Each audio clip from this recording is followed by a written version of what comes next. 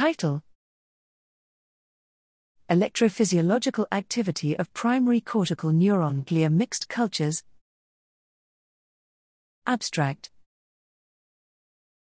Background: we have previously described a triculture of neurons, astrocytes, and microglia that accurately mimics the in vivo neuroinflammatory response, both neurotoxic and neuroprotective, to a wide range of neuroinflammatory stimuli. Electrophysiological activity is an essential measure of neuronal function, which is influenced by neuroinflammation. Microelectrode array (MEA) technology is a versatile tool to non-invasively study in vitro neural networks by simultaneously recording electrophysiological activity from multiple sites. In this study, we used extracellular recordings to determine the effect of microglia on neural network formation and stability in primary cortical cultures and monitor the changes in neural activity in response to neuroinflammatory stimuli.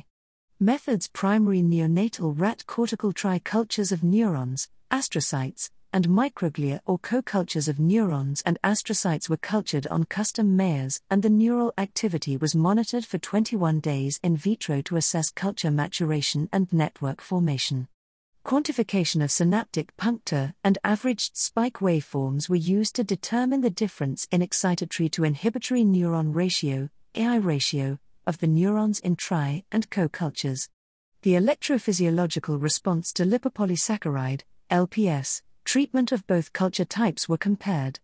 Results: the tri- and co-culture showed minimal difference in electrophysiological markers of neural network formation and stability, with the exception of a significant increase in spike frequency in the triculture at later time points, div 17 and 21.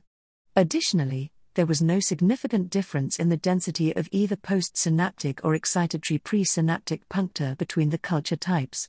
However, characterization of the average spike waveforms revealed that the triculture had an EI ratio much closer to that found in the rat cortex.